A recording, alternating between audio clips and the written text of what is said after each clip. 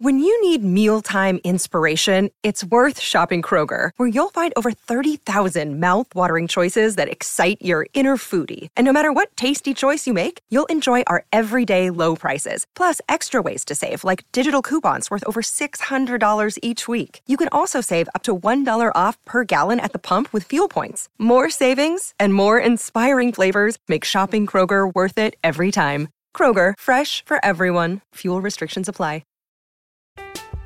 I'm Alex Rodriguez. And I'm Jason Kelly. From Bloomberg, this is The Deal. Each week, you'll hear us in conversation with business icons.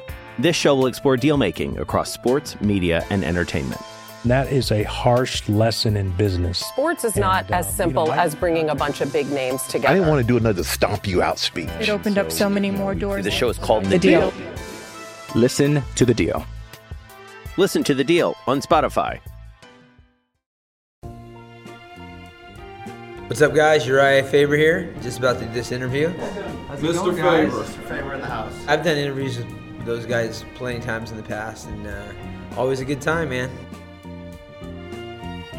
You got a weird drink? I've got a weird drink and I've got an unopened bottle. This is what it looks like when Andre the Giant would hold a beer can or a full whiskey bottle. Here to talk shop and have a good time. That's what I'm talking about. Let's get this. Let's get it. Room Service Diaries. Let's go, baby. Well, there are 3 dads in this room. 2 of them are washed, and one of them is an MMA legend. Can you figure out which one's which? That's Brian Campbell, Luke Thomas, and this, welcome to Room Service Diaries, is Urijah Faber. Urijah Faber, everybody. Round of applause. Let's hear for him. Thanks for inviting me to your room. That's yes, weird. yes. Welcome to our room. Yo, we class things up. At least there's one girl in here. You guys are pretty standard for you guys. You got 1, 2, 3, 4, 5, 6, 7 guys, 1 girl. No big deal. You know, we had Michael Chiesa on this couch, and you know, he might be a great fighter, but he's a dirt hole proper like one of us. We classed it up with Mr. Faber right now. Yeah, he's better than us. You know what I'm saying? How you doing, Urijah? I've been good, man. Dude, you stay busy. It's just from one lane to the next, but it's just a switch. It never seems to slow. Yeah, I'm kind of wired like that. I feel like I need to just keep things moving, and I get antsy if I don't have enough going on, and the kids. Dude, congratulations! You have. I mean, you put them on social media. I see you have beautiful family, man. Thank you. It's been a lot of fun, man. Those kids are the best. So, Rome is now a little over 20 months, and Callie's, 3 years and a couple months. And yeah, but you were telling Luke running the show, and this will break his heart again. I know that since became a dad, your wife gave. By the way, I just want to point out before you finish, he's the only dad I've ever heard this from. I believe him, but it's just crazy. Better sleep now. I mean, Luke can't keep his daughter out of his room. Luke, some people have given tips, like maybe just put that foot down. Yeah, these people can shut the fuck up. Okay. They don't know what they're talking about. See, we put our daughter down in the other room, but I don't want to lock the door, so she does the whole Velociraptor Jurassic Park bit, turns the knob, and then she comes into the bed at 2 a.m., and then she just, it's kung fu fighting. She's kicking and punching. That's you guys great. have to deal with any of that? I actually, they're still co-sleeping for the most part. So if they don't go down with me, they'll go in their own beds and then come in with me, but I'm fine with it. And so, that's what helped. But that's what I'm saying. I get more sleep now than I ever did because, like you said, I'm going all the time. My brain, it's hard to shut off. And maybe I have just more of an ease about like a more contentness going on. You're happy. Yeah, dude, you're happy. On top of like less of a hustle and less, not less ambitious, but just makes you prioritize things better. Yeah. And so I can sleep better. I'll pass out. It's terrible for my teeth because, like I said, I pass out without brushing my teeth all the time. BC too. And I told my dentist, I'm like, dude, we need to do something about this. But it's been great, man. It's been awesome. And times change, awesome. Urijah, but you're timeless, dude. And you came in with the gimmick and it worked and it was who you are. You're still that dude, man. I mean, you're not far removed from still being a very competent UFC fighter at the same time. It's like there is something ageless about your longevity. You still have that youthful spirit. I mean, there's a cheat code into your genetics. Yeah. Maybe. I think it's from my parents. My dad is like Mr. Happy-Go-Lucky. I get more jokes about the 50-year-old skateboarder than anything from, since Conor McGregor said that. And I was like, my dad, he's 69, but he's more the 50-year-old retired skateboarder. Love it. Well, look, part of my times change joke was that, PC standards change. We have to correct and update. And obviously, dude, we're like the same age here. So the California kid may have to go despite his I'm older branding than potential. I'm going to be 44 in July. Okay, so I'm an old piece of shit. Okay. So I'm thinking we just graduate to the California dad, no harm, no foul. Team Alpha male, great gym, but in this day and age, we may have to go Team Alpha non-binary gender, and I think that'll work on a T-shirt. You know? I already changed it. It's Team Alpha MMA. Oh, that's right. And we've got the website still says Team Alpha Male, right? Well, the Instagram, you can't change the Instagram. And then you lose your you lose your badge. thing. Yeah. But it's Team Alpha MMA. There it is. We have alpha males, we have alpha females, we have alpha whatever you are. There it is. Changing with the times, but still the same. All right? I was thinking about this the other day. Are you glad you came up in the era of MMA you came up in? Because you look at MMA today, and it's unrecognizable from when you got in it. Obviously, you had a ton of success. It was hardly some failed venture. But I guess I'm wondering, now that you see it from an older perspective and how everything's changed, would you want to be starting out in this era, or are you glad you started out in the era that you did? From a monetary standpoint, I see both sides of it. Obviously, getting the prize, being the best fighter in the world at this point in mixed martial arts space, it would be the ideal thing to do it now. But I was also a pioneer back then, so I got to experience everything that's happened in MMA and have businesses along the way, and I've worn every type of hat. It makes me like a real expert. I've been, the poster boy. I've been the champion, the contender, like had slides. I've been a manager. I've owned clothing companies. I've done, entertainment stuff, and all along the way, I'm managing guys. So, had multiple gyms, and so I've learned so much, and for me, that was pretty valuable in the big scheme of things. So I'm glad. No regrets. No regrets? Not even one letter. We call a lot of people a legend, and sometimes they're not a legend. We just heard one of our guys in the background go, Urijah was the first guy I really gravitated towards when I first started watching MMA. He's a Showtime boxing guy. And so many people still say that today. So, do you kind of get off on that? I was kind of like a day one. You were the first star of the lower weight classes for sure in MMA, but you were people's entry point into this game across the board. Does that still resonate with you? It does. I hear that a lot, especially for females or older women. Like my mom loved you, like that kind of thing. Like 7-year-old women. I'm like, well, that's kind of cool, I guess. Not ideal, but I was friendly enough and said hi to my mom enough, and I never got bloodied up or gory, on my side at least. Maybe that was part of it, but I think the history of how the WC was resurrected from a show on the Indy Casino to bought by UFC, Zuffa basically, and then it was to free TV, and then I was the hot ticket at that time. Face of it, yeah. And they had just rebranded the Outdoor Channel to Versus, and so it went from people rowing boats in the ocean and bike riding to this combat show. And so Versus was promoting just WC cage fighting, and they didn't have much of the programming at the time. And then I was the main guy there, so my fights were playing all the time for free. And that wasn't the case back then with the UFC. It was a lot of pay-per-view cards, and it was harder to get a hold of. So my fights were just playing and playing and playing. So I think that helped out a lot too. Also, I wanted to jump in and not lose this moment. When you were that guy 15 years ago, the face of non-heavyweight MMA, the face of the WEC, was it hard not to start living the rock star lifestyle and drinking your own juice at that point? I know you're probably not making the money that allowed you to say fuck you, but at the same time, did you live it up outside of the cage?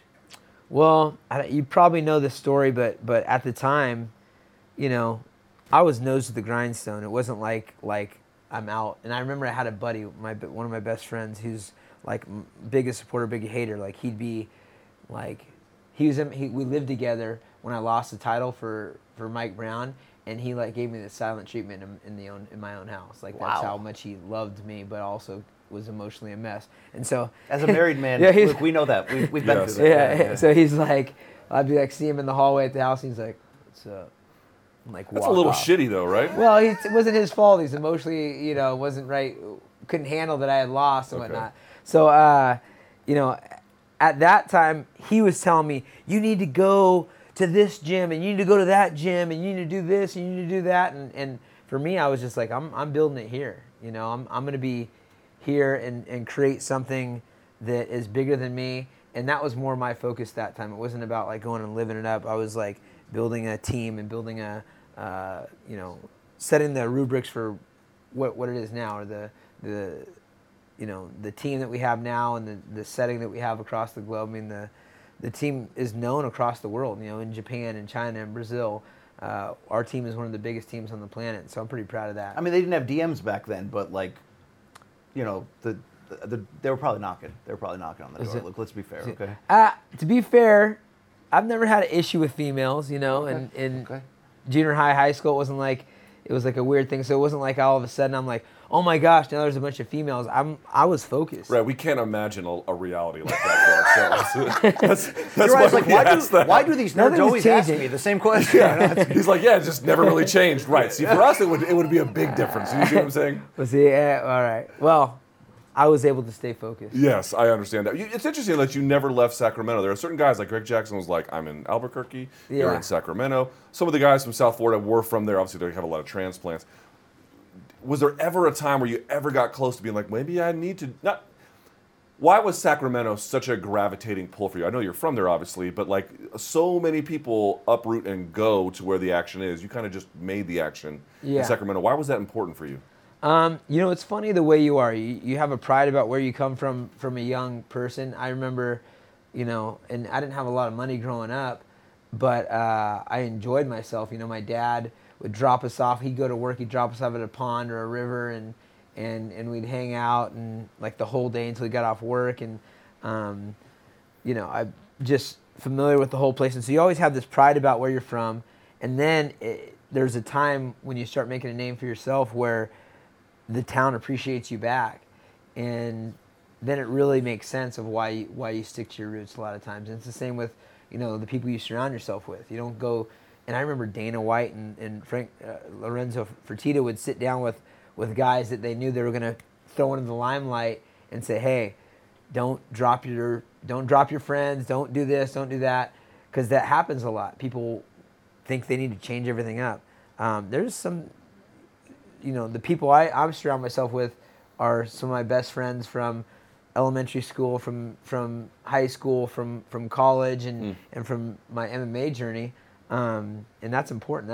That's grounding, and it just never appealed to me to go change everything up. To what extent were any other forces, gyms or businesses or whatever, trying to recruit you out of Sacramento at any point during your journey?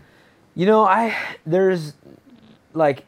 If you wanted to go pursue entertainment, being out in LA would be good. I actually had a place out in LA for a couple years at the right time where I was literally, I was a baller on a budget on that time for sure. I had there's a jet service called Surf Air, and one of my business buddies had like pre-bought in a corporate deal with it, and he could apply a couple of the people. So for like $500 a month, I had a jet service out of Sacramento, and my other buddy had a place at the W Hotel, Paul Schoen, and I had stayed there after one of my fights. After I fought Scotty Jorgensen here, we were trying to save the Kings, and we did a tour into LA. I stayed at his place, and I was like, hey man, how much would it cost to upgrade this to like the badass one, like over the pool? And he's like, I don't know, look into it. It was like $1,100 extra on top of what he was paying, and it was fully furnished and everything. And so then I bought my brother-in-law's Chevy Nova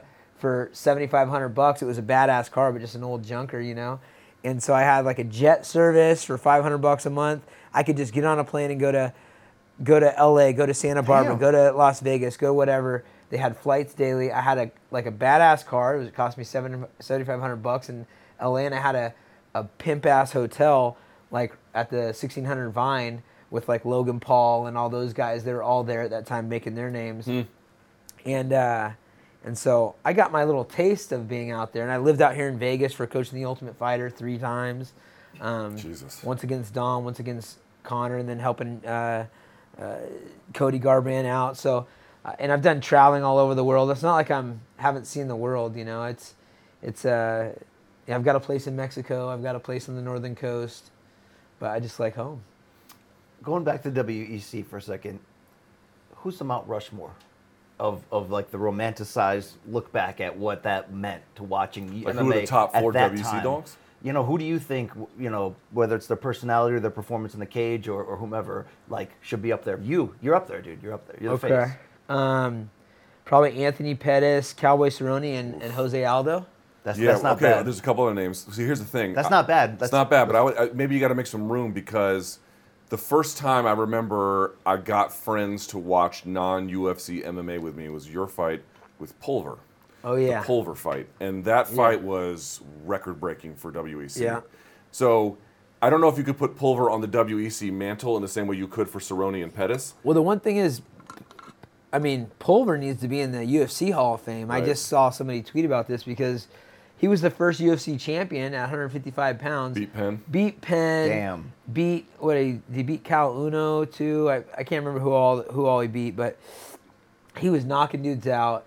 And then he went and had a boxing career, and then they brought him into the WC, but he was a UFC guy. So I don't think he's on the WC, but he should definitely be on the UFC on the mark. But it'd be you, let's see. Showtime. Pettis. It'd be Cerrone. Jose Aldo. And it has to be Aldo. You got to put Aldo on there as well. Yeah. Isn't it amazing he is still going? I know Cowboy's still going. It's amazing how young he is. I know, but see, like it's like okay, Pettis is kind of doing this thing in the PFL. Maybe he'll win this tournament. I don't know, but he's losing and winning up and down a lot. Cowboy, I think it's fair to say, is probably pretty close to retirement. Yeah. Dude, Aldo is still giving these young bucks problems. At a lower weight. At a lower weight class, right? I love that guy. I always said I thought he was the best pound for pound guy, and Conor derailed him quickly, but for 12 years he was undefeated in that time. And between his gifts as an athlete, his focus, talk a guy that stuck to his roots, How hard is it to fight him, dude? Because you fought him at your peak. Yeah. And that's when he was also incredible. What was it like where you're just like, fuck, man, this guy really is that good? Well, they were saying a big thing about the speed. I felt like I was faster than him in the fight. And in the first round, I feel like I was doing really well. And as soon as he got a taste of that, and he just went right to the leg kicks. Yeah. And I sat down in the corner after the first round, and I remember I knew that the leg kicks were going to hurt, and I was going to try to push kick instead of check most of them. Worked on that a lot and like moving my leg out of the way.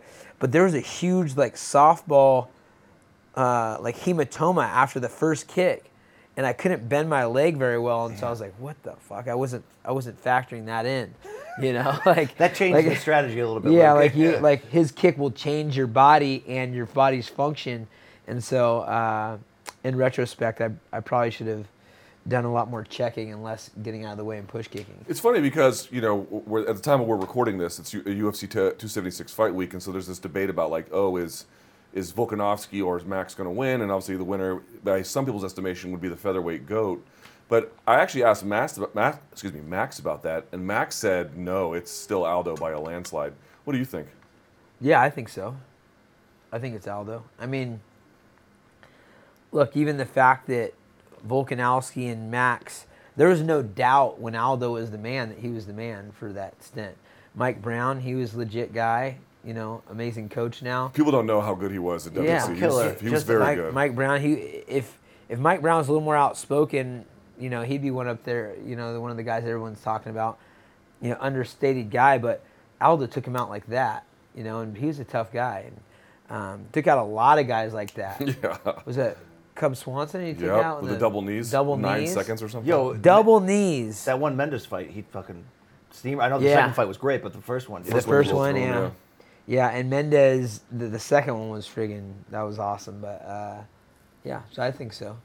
Okay. Nevertheless, though, I want to talk a little bit more about what you're doing today. So I noticed there was some big news at the time of this recording. It was yesterday I think it was Evelyn Rodriguez had reported that you are now managing Devison Figueiredo. Yeah. That's correct, right? Yeah. How did that come about? So, I don't know how many people know my story or whatnot, but I started MMA Inc., which is one of the top management companies for a lot of years, managed Anthony Pettis and TJ Dillashaw and Chad Mendez and Chael Sonnen and myself and Joseph Benavidez, Scotty Jorgensen, and the whole gambit back in the day. We were one of the largest management companies for years. And my partners, Jeff Meyer and Mike Roberts, decided to wrap it up around the time they took sponsorships out of the UFC, Right. and it was just not fun for them anymore. And at that time, I still had a need for functioning management partners, and I stayed helping guys like Josh Emmett out, and a few hand-picked people that were on our teams that I was still helping out with on the management side. But I was the founder of that company before anyone knew who I was. I started managing guys back with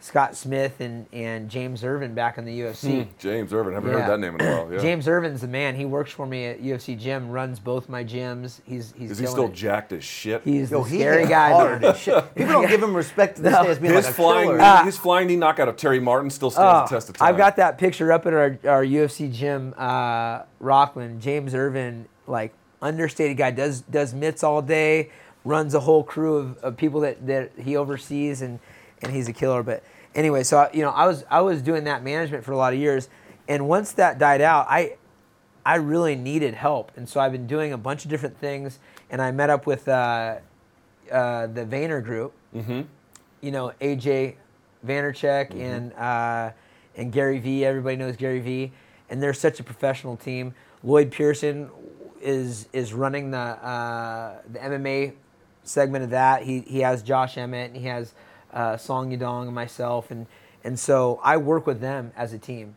And Figueiredo is a guy that's trained with us in the past. Because Cody was dropping to 125, it was kind of an awkward time to have him come back because he'd been making short stints down to train with us, and we always had a great relationship. And so when he said he needed help, and my jiu-jitsu instructor and longtime coach and also someone that helps manage the Brazilian side of our team, Fabio Prado, said he wanted to talk to me. I said, yeah, absolutely. And we had a great talk, and I think he's got a lot of potential and could do some big things. And so I'm happy to have me as part of the team that's going to help out a world champion get his. One of the things that was brought up to my attention, at least in reports in the media, and again, take those for what they were worth, was that he had some issues with he wasn't getting paid enough. And I saw some of the payouts that he got, and they were surprisingly paltry. Now that you're on the management side, having already been on the fighting side, I'm going to ask this sort of broadly. Yeah. Not even so much about Devison per se. What is the solution to increasing fighter pay? You mean it's not crypto? Yeah, not right now. Okay, sorry. Well, first off, the pay has gone up tremendously since back in the day, as you know. But we need leverage. I think with more legitimate shows coming up, with more options, even the fact that, like, Khabib's got his Eagle promotion. He's actually paying guys decent. And then you've got the PFL, which is kind of partnered with the UFC, it seems like, on the ESPN side. We've got, but they're fighting for big dollars. You've got ONE FC, you've got Bellator. But I think more than that, it's got to be intelligence on the fighter side, because you can be making a little bit of money and not go over your skis on how you're spending your money. When you have to fight because you're broke, that's when you're fucked, right? And so when we get these fighters to understand how to not be broke, then we can really have the leverage on their side, because then they don't have to fight as much. And I think you'd be like saying no to potential offers, like, I mean, is there mandatory UFC training at the PI in this category that needs to happen to help this? I mean, it would be nice. I wouldn't think that. I mean, the UFC is all about educating their guys. I think it's generational, unfortunately, and you can teach people. Like, for my team, you talk to Chad Mendez, you talk to Cody, probably even TJ, and the list goes on. Josh Emmett. Like, we've discussed this kind of thing as a team for a lot of years, and that's part of what's made us unique. Guys Joseph Benavidez has a little real estate portfolio, and like. And I know Chad has the fins and feathers. Fins and feathers, gills and thrills. Clay Guida, like Josh Emmett's got a bunch of different things, and understands how to not go broke. I think there's an education process, and that will help. The second thing is people knowing their worth, and I think like for Figgy, for example, he's out in the jungle in Brazil. People maybe just surrounding him or helping him were probably just not thinking big enough. That sounds like a lot of money to them, whatever he was getting. Oh my gosh, it's more money than he's ever seen. But in the big scheme of things, like, could he live in LA for 6 months with that money? I don't think he'd live in LA for a long weekend with that. Yeah. Dana couldn't. Yo, by the way, you know this already, Figueiredo's a savage. What he did, and you know about staying relevant at an advanced age, what he did at 34 in a trilogy against a guy who just finished him to win back the championship, I don't think that people look at that close enough to see in a lower weight class. That's not normal to see that. Yeah, I mean, that guy's not normal though. If you touch him, he feels like steel. Dude, those weigh-ins, I'm like, there's like an unhealthy lack of fat. You know what I mean? Like, you can't believe someone can look like that. It's He's crazy. a savage. He's an absolute savage. That's the acai, man. We're bringing it to America. You guys want to look like that? Cali acai is coming to you. Let me circle back, though. So two of the major things that get talked about in MMA media, and among fans as well, and fighters too, is there's two major proposed solutions to not just fighter pay, but let's speak to the larger leverage, the lack of power balance between, or the imbalance, I should say, between, let's say, management and talent.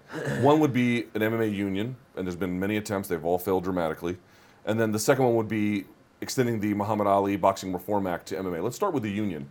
In theory, because practice is a different matter, in theory, are you in favor of a union?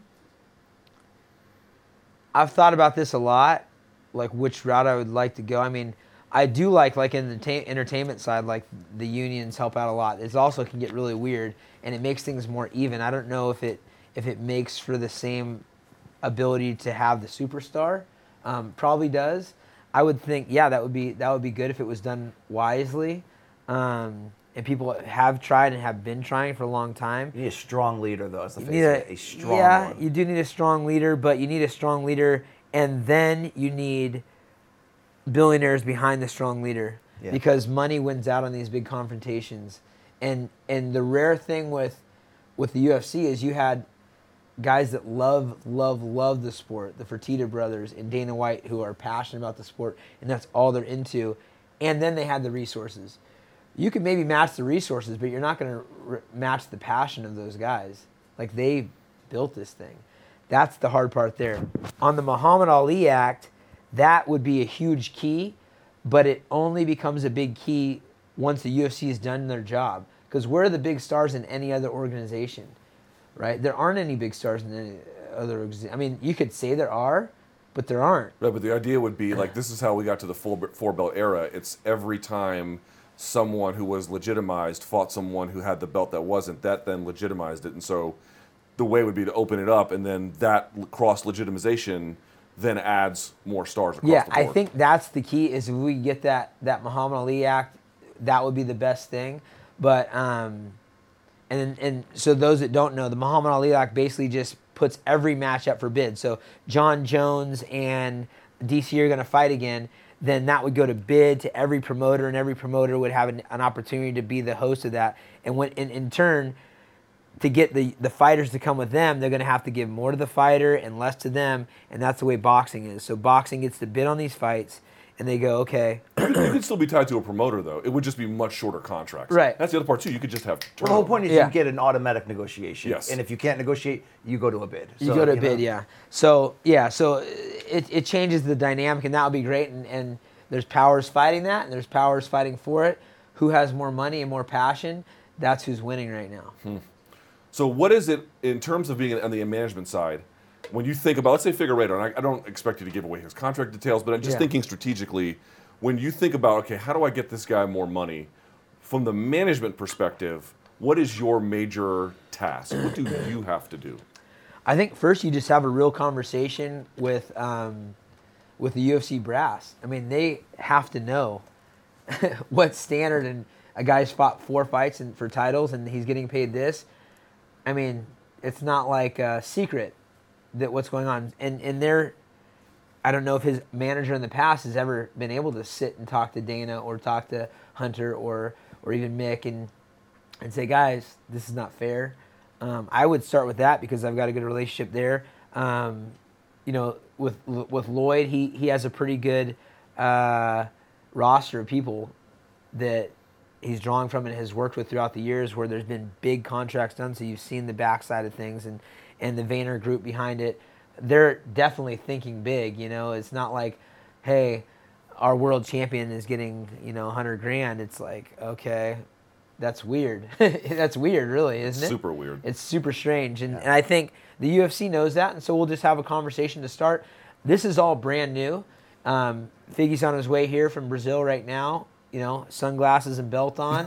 Shirtless on the plane, definitely. Yeah. Probably, living it up on the plane right here. But, I think it starts with a real conversation of, guys, it's not fair, and go from there.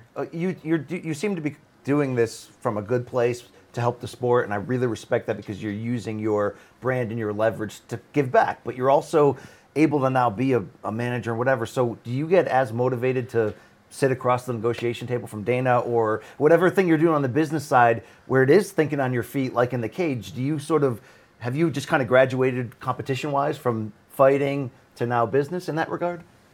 I do not want to be the guy negotiating with Dana, and I won't be. I'll be the guy that starts a conversation and helps set up a meeting, and I'll be there. But I'm not the key negotiator. I have a management company that I'm a part of that does that. But do you get amped up for that side of it? Is really what I'm saying. And I get amped. Chess playing. I get amped up for business in general. I'm an entrepreneur. I'm part of a group called EO Entrepreneurs Organization. We have a mastermind group that we meet once a month, and I'm learning all the time. I love it, and I've got a lot of things that I'm working on. And business is hard. Business is like the fight game. It really is, and it's not easy. Everybody thinks it's, I've had, I think, 16 gyms spur off of my gym in Sacramento, either members, former employees, former teammates, and it's just that's the fight game, and the business game is like you're in constant battles. And so for me, I feel like I really enjoy that process. Negotiating per se from a management standpoint, I'm going to stay in my lane on the management side. Lloyd Pearson, AJ Vaynerchuk, and Gary Vee, those guys will be helping with. You're a guy that knows a guy. You're a facilitator. You make it happen. Yes, I respect that. In terms of boxing, and obviously boxing's in a different model. They have different regulations. There's different situations. How would you rate the effectiveness of current at-scale MMA management? Like, do MMA managers in general reasonably actually increase the purse amounts that these guys get? Like, I think there's actually a question to be asked about that. I'm going to tell you, it varies like far and wide. And I'm going to there are some managers that are basically just working for the UFC. Like, if you look at Contender Series and one manager has 40 fighters on the Contender Series, and his highest paid guy is pretty low. He's basically just bringing in mid-level talent, and then there's guys that actually have to go and have hard conversations and with the UFC and have to, fight over money. And then there's guys that are just happy to get any kind of money, like probably some of the guys that aren't used to business and haven't seen, big paychecks, and they're like, oh man, that's a lot of money. So it's far and wide. Some people got their uncles managing them, their brothers, their girlfriends. There's no licensing. Like, to be an NFL agent or manager, you actually have to get licensed to do it. We had license with MMA Inc. and we went the right way. But yeah, most people are not doing it correctly. Right. You have to have insurance. You have to have all that kind of stuff. Most people are not doing it correctly.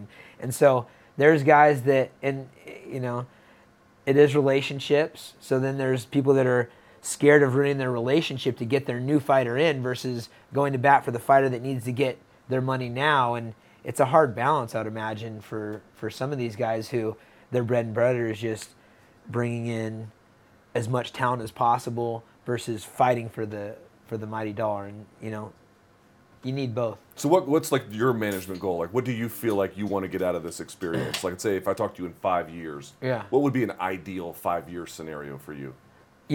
I would like my guys to be, first off, educated about taxes, about being smart with your money, about their value of what they're actually worth, have an idea of what is the current market value, and then I want to make sure my guys are getting the most, getting the best. In terms of like everything, purses or whatever. Purses, outside opportunities, their own. Some people have creative juices, like an Andre Fili, for example, is a guy that has a super creative knack, and so he's got all these things that he wants to do, and he's got his clothing, he's got his music, he's got acting, and he does commentary. I'm waiting to make that transition. All right. Then there's other guys like Mike Brown, for example, who knows the sport, keeps to himself, isn't an outspoken guy, and now he's coach of the year, right? Those are two various things. Like Fili will probably have an entertainment in the limelight type of pathway, and Mike Brown already has a behind the scenes pathway. You were going to say? I want to talk about one of your projects you have invested in that Andre Touchy-Feely did a great job acting in. It was 2020's Green Rush, which I'm not doing a bit here. You can find it, I think it's streaming right now on a few different sites, but it's a weed thriller. Yeah. It's violent as shit. It's a great watch. But when the movie opens, this motherfucker's voice is like, yes, latest trends in California, our wheat fields are growing. Yeah. How does that end up happening that this guy's in the movie that you financed? That movie, so I have a production company. We've got a bunch of stuff we're working on. But Jared Roxburgh, I met him. He's my partner. I met him on the Ultimate Fighter set, over a decade ago. And we just have a lot of ties in on the MMA space. And we had the writer, one of the writers was also the main character, Telfer, the bad guy. He was awesome in that film. We had a bunch of the people involved were helping on the set. We you paid him in weed. I know you paid him in weed. I did not pay him in weed, no. But we shot the whole thing on one place, and the movie was in a 1-day setting, so it was from dusk to dawn, so that was a little bit easier. And we just pulled our resources. People with talent. This guy's got a voice. Face for radio, they say. Yeah, that's right. It was your. I think it's a mutual acquaintance of ours, friend, Rick Lee. Yeah. He hit me up. He was like, "Can you do this?" And I was like, "Yeah, sure." I didn't think of it. And then the trailer came out. People started hitting me up on social, and I was like, "What the fuck?" I thought he was just using it like. Because you know how it goes. Yeah. People have you record stuff, and maybe it makes it, and maybe it doesn't. Yeah. Or you record a 30-minute interview, and they use 5 seconds or whatever. So I didn't know what was going to happen, and there it was. It was kind of fun. And that movie was just basically like, my guy Jared's a great director, writer. He's by trade does editing, and he's been a producer for a lot of things. But that was him like, hey, let's just make this happen. We threw that thing together. Like, we were writing the script as we got the money together and just wanted to do something. It's like, it's so hard to actually do something in that space. It's like, you have to jump through all these different hoops. And so it was a huge learning process just to get one under a feather under our cap of making a movie, selling it to Lionsgate, and Fili killed it in there too. Fili's got a bright future. I was shocked at how I don't manage Fili, by the way. Okay, he's just still a friend. Nevertheless, he's my boy. No, he's like a father figure to that man. All right, maybe so. He does have my face tattooed on. He didn't tell me because I know I would have tried to talk him out of that. So how did you react to that? Because some people would think that's weird, but that's a gesture right there. Rogan always posts on social whenever when someone tattoos their face on him. Yeah, he always tweets or shares it on social. I mean, it was cool. I mean, honestly, I've given so many guys crap about tattoos in a loving way throughout the years, so that was really hard. No, I don't have one, but that's rare. I couldn't hate on him on that front. It was just like really cool, and for him, it wasn't about me. It was about what the team meant to his life, and obviously I started the team, so it wasn't like this is of Urijah. That was a representation of his whole experience on Team Alpha. Do you ever look back on the Dillashaw stuff? And I remember towards the end when the beef was at its peak and then slowly dying. Just as an observer, literally as a media observer, even I was exhausted with it. Oh, see, I'm the opposite. That was like some WWE feud shit. I loved it, dude. Even I was like, man, this I was like, when are they going to fight for real? I want one in the cage and one in the street. And it seems like everyone's moved on. Everyone's happy. Yeah. He's back. He's doing his thing, whatever. He'll probably get a title shot, depending on how everything goes. When you look back on that whole episode, what lesson do you take from it? Is there one? Yeah, I should have listened to Connor when he saw that snake wiggling.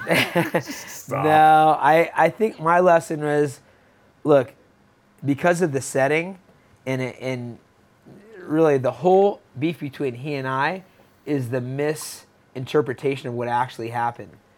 that's my beef, is him saying that one thing happened and me saying that another thing happened. My thing was that he left the team, him saying I kicked him off the team. And I'm like, it's very obvious what really happened. So I don't like the misinterpretation. I could do without all the beef. And now I try to just ignore it. I don't need that kind of drama. People have asked if we're going to fight, and I'm like, unless it's a big friggin' payday, like an extremely big payday, then I don't want that stress of that, and I don't think he wanted the stress of that. But he was like Bobby the Brain Heenan in Cody Garbrandt's corner. Like, it got pro wrestling, Luke. That's probably why you hated it. Probably. Oh, that's funny. I was there to support Cody at the time. It just seemed never-ending and ugly. But the weird part I never understood was, and again, I don't even know what to make of the beef anymore because it was so hard to see what's coming and going. But in the end, it does seem like it kind of changed things, at least from the outside perspective, which is to say, guys after that, I know you have your core team, and a lot of those guys are just the core team, but it does seem like sometimes people come and go, or they take a new coach here or there, and it doesn't seem to be an issue anymore. It's never been an issue. It's never been an issue. The issue is if he's leaving, but he's saying he got kicked off the team. That's the whole issue. Yeah, that's the issue. Oh, I we've see. had plenty of people go. Joseph got married, moved out here with Megan. We have Lance. Look, this is something that people don't understand. My team is like America, right? It's made up of immigrants. Why would you expect and why would you expect Song to come out here and be on our team and never go somewhere else? It's like he came from friggin' China, doesn't speak any English. Why would he be required to stay? Never. Yeah. That was their whole thing. That was their whole thing. I mean, would you text TJ? Like, do you guys ever shoot? No, we're not. We don't really talk now. Dwayne Ludwig blocked me on social media. I don't even know what I did. I like the guy. I don't have an issue with it. Yeah. You ever talk to him? You ever see him? You must cross paths on the coaching side of things. No, that was a whole different animal. That was like a whole separate thing. issue? Without the TJ thing, Yeah. No, I don't see him. But go ahead. No, you please. I would have derailed it. I would have been like, that's fine. Speaking of, dude, let's talk about him. Your dong is big, man. He's coming on, you know? Yeah. You are such a fucking worthless Thank you. But you have to understand. You're such a worthless. I'm glad you could tell. Like, I landed that plane like Sully Sullenberger, though. Like, I put that shit right in the some people can't entered tell. the engines, and it's a fucking No, but disaster. in full seriousness, I always he was always looked at as your boy. And I remember, like, a couple of years ago at International Fight Week, you came up to us and we had the cameras and you were like, you got to interview him. You got like, and he's shown some real promise in a division full of sharks. Yeah. Where do you think he's at right now in his progression? I think he can beat anybody. I mean, the one thing I'll say about Song is he's constantly pushing himself to get better. And, right now he's been going out and doing some like cross training jiu-jitsu wise with some high level guys and he's constantly trying out new fitness regimens because he's trying to push himself, and like he's hungry and he's got his eye on the prize. He believes it. That was the biggest thing with me, is making sure that he believes he's going to be the world champion, and I think he understands now that he's supposed to be the world champ. How old is Song Yadong? 24. Jesus, he's just 24. Yeah. Yeah, he shows real promise. He's the #1 fighter under 25 in the world. And then we have Macy Barber and Corey McKenna that were on that list in the top 10 that are on our team as well. Yeah. And we've got a couple other that you're going to know very soon. Kaleo Romero is the guy that I can call champs, and I'm like, Kaleo's going to be a champ. I bought him a bag, 3 years ago that says the champ. And I've been trying to get Shelby to get him in to fight for 3 years, and he's 25 now, I think. And he's a stud. You guys see him on the Contender Series coming up. When do you think he'll hit his prime? When do you think Song Yadong's going to really... I understand he's getting better all the time, and he's starting to beat really good guys, but I mean, like, not relative to where he stands in the division, relative to where he stands at his potential, as possible peak. How far is he from his peak? Well, I think, like Figgy, these guys are, like, strong and healthy inside and outside of training. That for me is the key. That's one of the things that's helped me stay young, is a lifetime of, I'm actually drinking a probiotic right now, Live Cap. This is like a high level probiotic that's supposed to be like, brain, gut, like in keeping your body as it was when you were born. That's what our goal is, right? Is have the same body as a toddler to a teen to an old guy and not get, distended and if there's how things go. HGH in there, I'm in. Okay. I don't even know what's in here. I'm just learning about this. I have nothing to do with it yet. We'll see. We brought up Macy Barber real quick. Something's changed. What has changed inside of her? I think Macy needed. I had a conversation with Macy Barber, and she had done so much changing from this to that to this to that to this to that, and she was getting some bad advice and just looking at things the wrong way. And I just told her, Macy, the best you is internal. It's not out here or this coach or am I getting this much work, blah blah. It's like, are you the one? Do you believe it? Do you do the work? She does the work. She has the skill. There's a monster inside of her. Yeah. She's a beast, and she had to go out on her own a little bit, and she's got a great relationship with her family still, but now is like making her own decisions, and I think that's been the key for her. When did she start working with you? After the 2 losses? Or maybe around the second one? I'm not sure when her losses were, but after that, she came back, and were you with her for the Maverick fight? That was okay, because that was a tough fight. You could have scored it against her. It was one of those it was close fights. But Maverick is also like her, a dynamic force on the rise. Yeah, she's tough too. But for Macy, it's basically been that is like. There's no doubt. Like that girl, I was giving her crap because I was like, dude, where were you for morning practice? Or I had something morning call, and she's like, oh, I was on at 5:30. I said, you were sleeping in? And she says, no, I was on at 5:45 with my mind coach, or she had a personal coach. And I go, yeah, right. And then she sent me a screenshot at 5:45, and she's got like 2 people that she talks to early in the morning that gets her mind straight. She's like, she's on top that's ahead of the game right there. Right? Oh, she's way ahead of the game on that kind of stuff. Like she's doing all the right things, and now it's just gotta come out in the fighting, and she's right there for the chat. It's all mental, Luke. It's all mental, dude. Yes, you're a mental midget. How about Mike Malott? Boy, he is an absolute hammer, chiseled out of stone. Yeah, he can punch people's lights out. Obviously, he's still developing. He's far from his peak as well. But how did he end up in your stables? Mike Malott came about 6 years ago to our team, and he was like, first off, trying to cut to 145 pounds for the longest time. Yeah, he's a 70-pounder. He's not grown taller. He's just like let himself go out. And there was a time where he was battling some injuries. We have our team banquet that we have, giving awards and whatnot. And he was the newcomer award back when he came out in Canada. Educated guy, disciplined guy, super skilled. His brother plays pro hockey. He's like comes from a family of athletes, and he took a time where he just decided that he didn't want to hurt anybody and he didn't want to get hurt. He had been having issues with his head and so he took like a 4-year hiatus.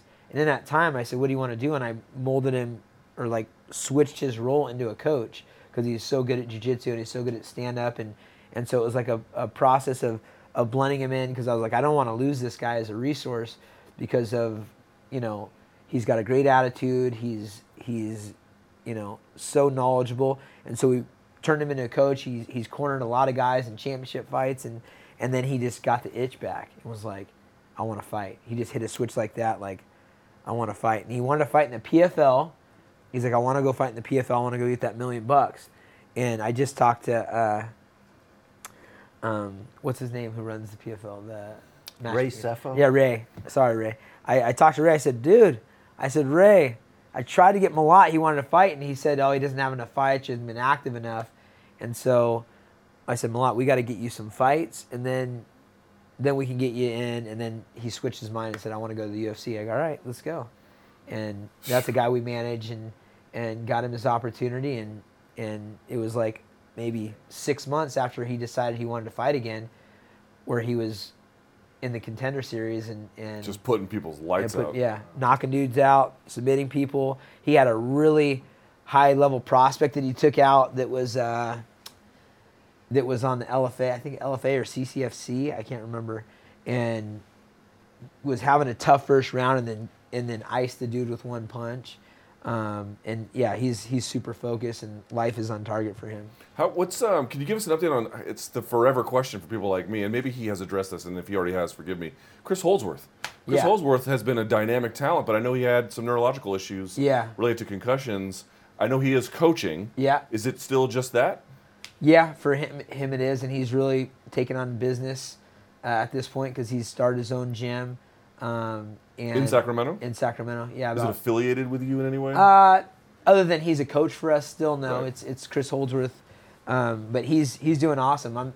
I was hoping that I'd get him to be in our gym a little bit more, but he still helps out with the guys he's been working with, like Josh Emmett and Darren Elkins, and we've got a great relationship. So, yeah, he was a skilled guy. Another guy who had a scare and decided, you know what, I don't want to take a risk with my body, and it makes sense. Have you ever experienced? I asked this for Max because Max says he doesn't spar, which is great.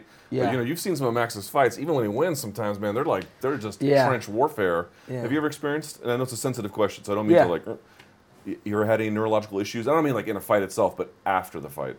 No, and I'm kind of the opposite of Max. You don't see me in a lot of like nasty. If you can think back, there's never been like, a big like where I feel like I've lost brain cells and years off my life per se, but sparring and training is the hard part. You do years and years and years of that. I feel like I've definitely questioned like, hey, am I going to have some sort of issues in the past? Like I've heard people that are slurring their words and stuff, and that I can tell have some sort of issues, boxers and people that have that type of style. And so I've asked, I'm like, hey, am I am I talking all right? You sound lucid. Yeah. Okay. Yeah. No, you beat the game in a few different ways, but you've certainly beat the game in that regard. Yeah, and so for me, I feel like I have a lot on my plate a lot of the time, so I am a little forgetful, and I don't know if that's from being hit in the head or that's from having a ton of stuff on your plate. That's just from being 40, bro. At our age, it's that's inevitable. just being 40. There's nothing else to that. Because I've been hit in the head, I did the exact same shit. And the other thing that's really hard for me is like, because people know where I'm at. So I can get bombarded throughout the whole day. So, you can only have so many things on your conscious mind at a time. I think it's like 7 for the average person. Like if I'm trying to do me and I'm getting like a barrage of people like in my face with their issues, like I need to like just close myself in a room sometimes. Otherwise it's like. Yeah. But I want to ask about one more fighter in the stable. Okay, then I got to play the hits, man. I got Uriah Faber on the couch. What are you trying to do? One more. Me, bro? Josh Emmett. Yeah. Josh Emmett, big win over Calvin Kattar. He's had a few big wins, but of course that was one, again, at the time of this recording, the most recent one. I will say, 37 years of age, he's an absolute hammer. His power is ridiculous. Yeah. He's taken a lot of damage. And that Jeremy Stevens fight, messing up his gums and nerve endings. As shit, dude. He must be tough. What is? I can see who Josh Emmett is as an observer watching what he does. Yeah. But knowing him more intimately, what can you say about him to that effect? Man, Josh Emmett, it's like hard to get a paragraph out of him in a long conversation. He's just so quiet, keeps to himself, and he's got a real chip on his shoulder. He feels like, he should have had more opportunities earlier, and I agree. Because of the way he fights and the power in his hands and everything else, he's had some major setbacks, even before he was in the UFC. And it took him forever to get to the UFC. He's another guy, I can go back to emails from 2011 where I'm trying to get him in. He's 6-0, he's 7-0, he's 8-0, he's 9-0, he's 10-0 over a span of years, and him not getting his call. And I don't know if it's because he's quiet or what the deal is, because there's big stints in between his fights on the activity level.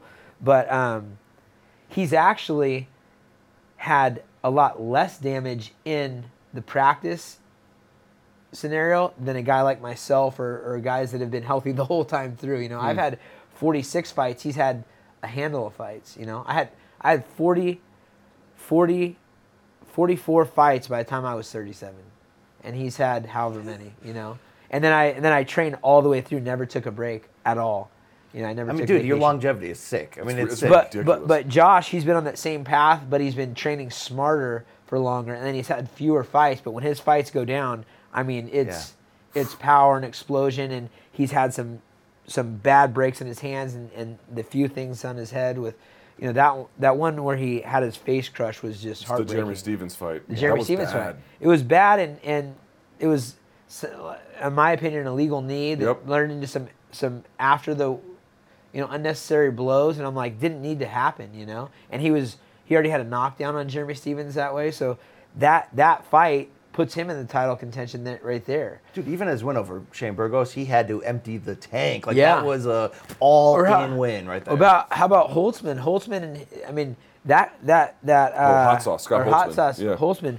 Dude, that was a friggin' war in Sacramento, and Holtzman's no joke. And that kind of that was like a who moves on kind of scenario, but those guys were pretty damn even, and it just came down to willpower and being a little bit better on the day. You think it seems like the Cater win is going to get him a title shot. Now, we don't know who it's going to be, but it's got to get him a title shot. It's the best position he's ever been in. It's the best position he's ever been in, but, I mean, why not? It's like, I was a human development major, and they always talk about, if you're going to be a teacher, the quiet kid gets overlooked a lot. It's always the mouth that's talking and the kid that has trouble or whatever. Like the good quiet kid just doesn't get as much attention, doesn't get as much nurturing, and as somebody that's in a role to develop humans, you have to give that person their time. But in the promotion game, they get overlooked. It's fucked up. It's his time. I'm Alex Rodriguez. And I'm Jason Kelly. From Bloomberg, this is The Deal. Each week, you'll hear us in conversation with business icons. This show will explore deal-making across sports, media, and entertainment. That is a harsh lesson in business. Sports is not as simple as bringing a bunch of big names together. I didn't want to do another stomp you out speech. It opened up so many more doors. The show is called The Deal. Listen to The Deal. Listen to The Deal on Spotify. Another day is here, and you're ready for it. What to wear? Check. Breakfast, lunch, and dinner? Check. Planning for what's next and how to save for it? That's where Bank of America can help. For your financial to-dos, Bank of America has experts ready to help get you closer to your goals. Get started at one of our local financial centers or 24/7 in our mobile banking app. Find a location near you at bankofamerica.com/talktous. What would you like the power to do? Mobile banking requires downloading the app and is only available for select devices. Message and data rates may apply. Bank of America N.A., member FDIC. All right, I got a Urijah Faber here. I got to play the hits with the California Kid. Take me back to 2016, 3 months before you end up getting the trilogy with Dom Cruz at UFC 199. The phone rings and they're like, yo, RDA's hurt. Conor needs a dance partner for UFC 196. Oh, yeah. It came down to you and Nate Diaz. Yeah. What was that phone interaction like, and how bad did you want that fight in that moment? Oh, man. I wanted that fight. Not because I dislike Conor. I actually love Conor. We have hilarious conversations on DM all the time. He's a riot. But that's the fight, And he knows that. I know that. That was the fight for me. And so Dana's like, hey, kid, I know I told you weren't going to get this fight, but we need you to step in. And this is at 55s. I'm a 35-pounder. And I'm like, yes, let's do it. And so then he's like, okay, let me see. And I go, what's going on? He goes, you're our guy, and blah, blah. And he's like blowing smoke. And I go, all right, what's going on? I know Frankie. I know Aldo. I know Pettis. I know Cowboy. I know,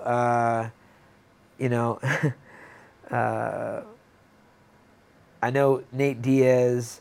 So I start doing some research. And Frankie Edgar was injured. Pettis was coming off Cowboy was coming off a loss to RDA, and so Conor said, I'm not fighting him off a loss. Pettis had been injured as well, or he was on a skid. He was on a couple fight skid. Mm-hmm. That was around when RDA knocked him out. Aldo didn't want the fight, and then Nate Diaz told him to fuck off because they wanted him to extend his contract. And I'm buddies with all these guys. That's one of my valuable traits is I can get to anyone and find out what's going on. And so all those guys are out, and Dana's like, you're the guy. And I'm like, yeah, well, that's why I'm the guy at the moment. They go up 2 weight classes and fight. And then so why'd you lose it? How'd you not get it? So then they go back to Nate. So Nate says, F you, hangs up on him because they wanted him to extend his contract from 40 and 40. They wanted to give him 50 and 50 on a 7-fight deal or something, and he was getting so drastically underpaid. And so then they're like, they were going to pay him $1 million, but extend his contract. And then Conor says, I want Diaz. Conor made the call. He didn't want to fight me. Like, we're kind of friends too, and I'm coming up 2 weight classes. He's got nothing to lose, nothing to win there. His only losses are submissions. I've got the most submissions at the time in UFC, WC, and Pride combined. Me and Nogueira were tied for it at the time. And so he said he wanted Nate, and so they had to go back. And because Conor wanted Nate, they had to go pay Nate. And Nate made out like a bandit on that. I was there the whole time because I talked to Nate, and I knew the whole shebang. And Lloyd, who's actually, my partner at the Vayner group, who's helping with Figgy and all my guys, he's the one that did that deal with Nate and Conor. Not bad. Yeah. Look, you would have been up at 55. I think people would assume it's more likely that Conor would have stopped you, but he imploded that night against Nate anyway, so there were ways to blow up that Death Star. How would you have approached that fight? I mean, the one thing that would have been an advantage for me, and it happens all the time, is speed.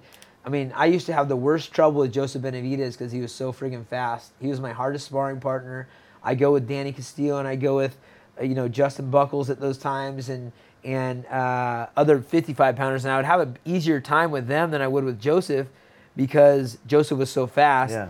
The other thing would be if you saw Chad take Conor down, Chad broke his hand on the first punch on ground and pound when he fought Conor. Damn. In that fight, like that? Yeah, but Chad took him down like that. Maybe. And so I would have tried to use speed and then do everything to get it to the ground. Because, Conor hits like a truck, obviously, and he's got precision, and he's a big guy. Conor's been too successful, right? He's gotten so good. He's gotten so many options. He doesn't have to do jack shit, especially with all the alcohol money he's made, Yeah. Do you think he comes back? What do you think? I know he says he wants to, but, he's stupid wealthy. Look, when I retired from fighting, I found myself in practice every day. You know what I mean? Like, he's built a habit, and he's got an internal thing. You don't fight for money. You could say you're fighting for money or whatnot. The guys that are fighting for money have very short careers. He's got an internal desire to show that he's the baddest guy on the planet. Now, whether he's been cushioned up a little bit because of all the perks that he has from being the wealthiest athlete in the world at this point, or for that 1 year at least.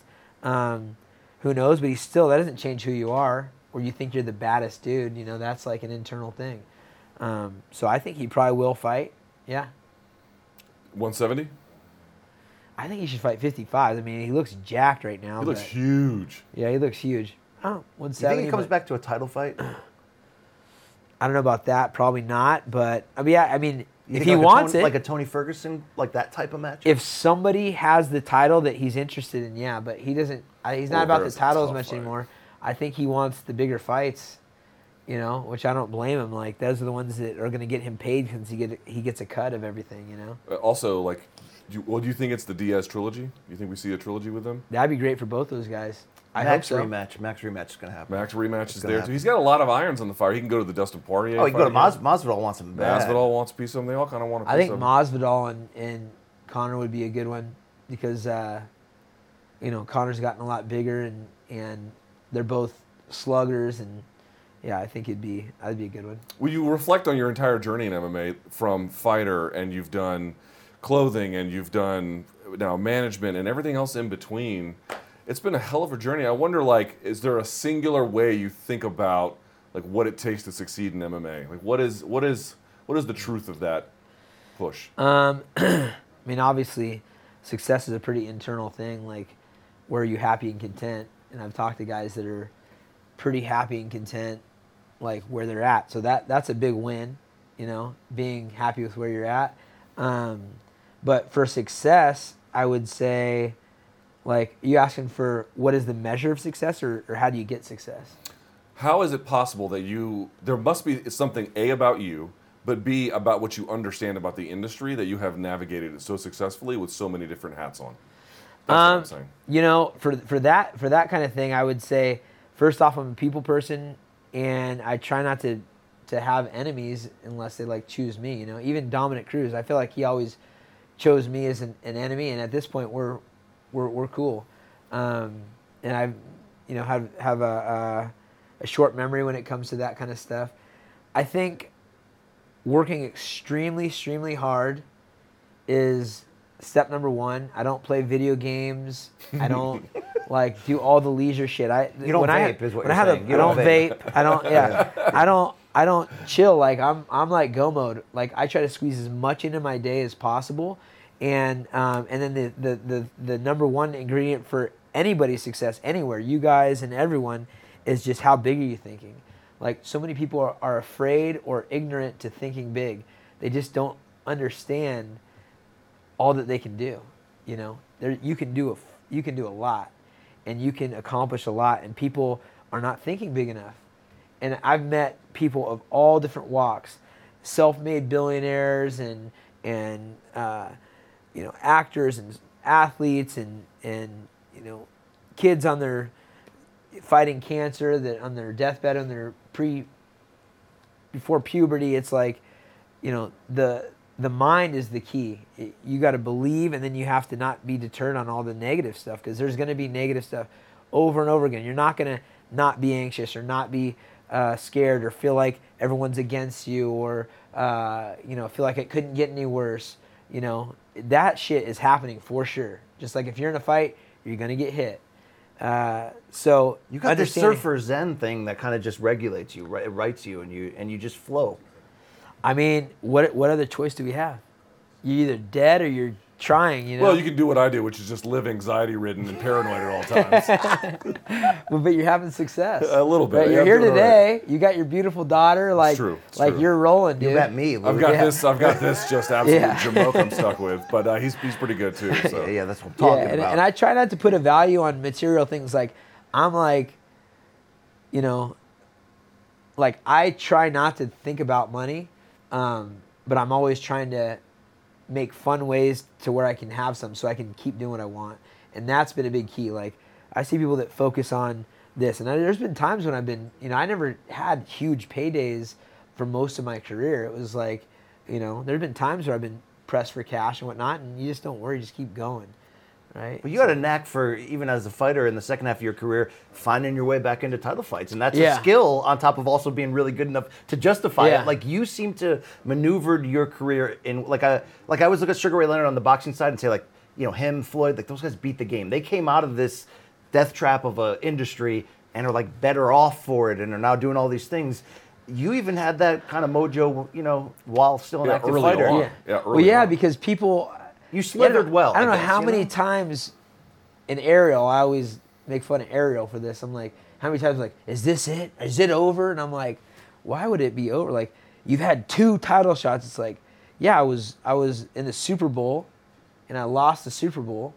Like, if you aren't the reporter of the year, are you going to quit? She took second? Like, come on. Like, what is the logic behind that? All the podcasts. So, like, honestly... It's like just completely about interpretation on things. It's like people just, how are they taking things in and interpreting them is so different. And when you can just stick to what you want to believe, I think that's the key. 2 things, I always say this, and I started like pointing this out. 2 things that are great that people put a bad rap on. One is making excuses. I'm great at making excuses. Why did I lose to Dominic Cruz on 2011? Well, the judges were looking at the wrong crap, in my opinion. That's my excuse. Had I had a more output, then hopefully they would have gone my way, meaning throw more punches like in a volume sense, right? You got to make excuses that you can fix, right? If you can make an excuse that you can fix, like, well, shit, he threw this many more punches than I do. Okay, well, I can fix that. I can try to throw that many punches or more, and then you can time it and do that. If you have beliefs and excuses that you can't fix, those are bad. The second thing is being delusional. Connor's delusional. That dude's delusional. But it panned out, right? It really did. The magic somehow made that delusional. It panned out. And I've met, even like a Gary Vee, who's a guy that when I first started seeing Gary Vee's stuff on Instagram, he had a little bit fewer followers than I did. Now he's at like 11 million. He made all his focus on growing his social media outreach, and he wrote a book about it, and he's used it to, has a marketing company, has all these different brands that have built off of that, and people pay him to do this and do that. And that's where he set his focus, but he just believed it, And Joseph Benavidez, I remember when he first came down, and he used me as an example of like, hey, you're the guy. And I was getting paid when he moved down.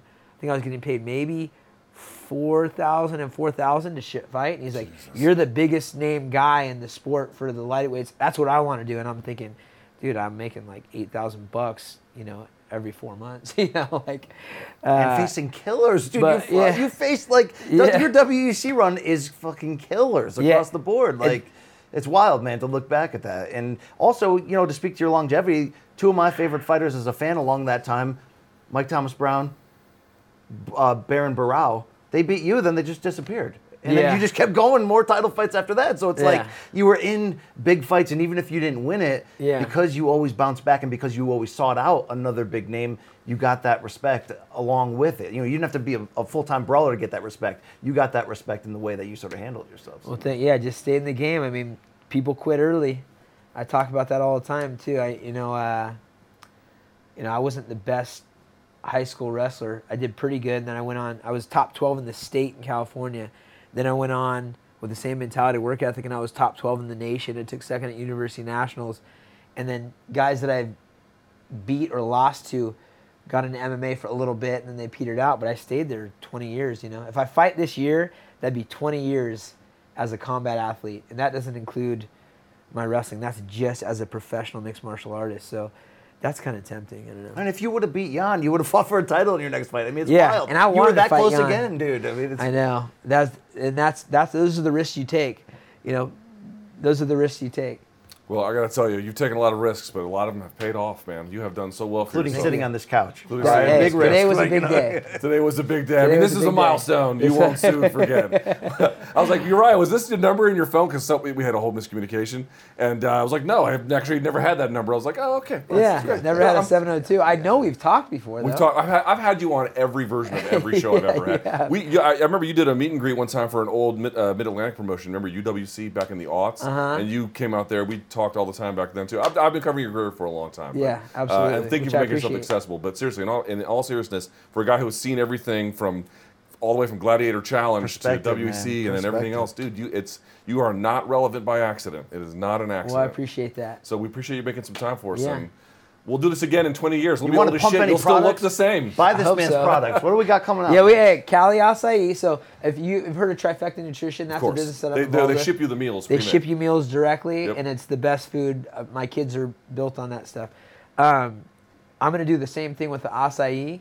Not only are we going to be in a lot of, mom and pop places for jiu-jitsu and gyms, etc., but we're going to be able to ship the best acai on the planet to you directly. So that's coming soon. And then, as you know, we have all these fighters coming up. So check us out there.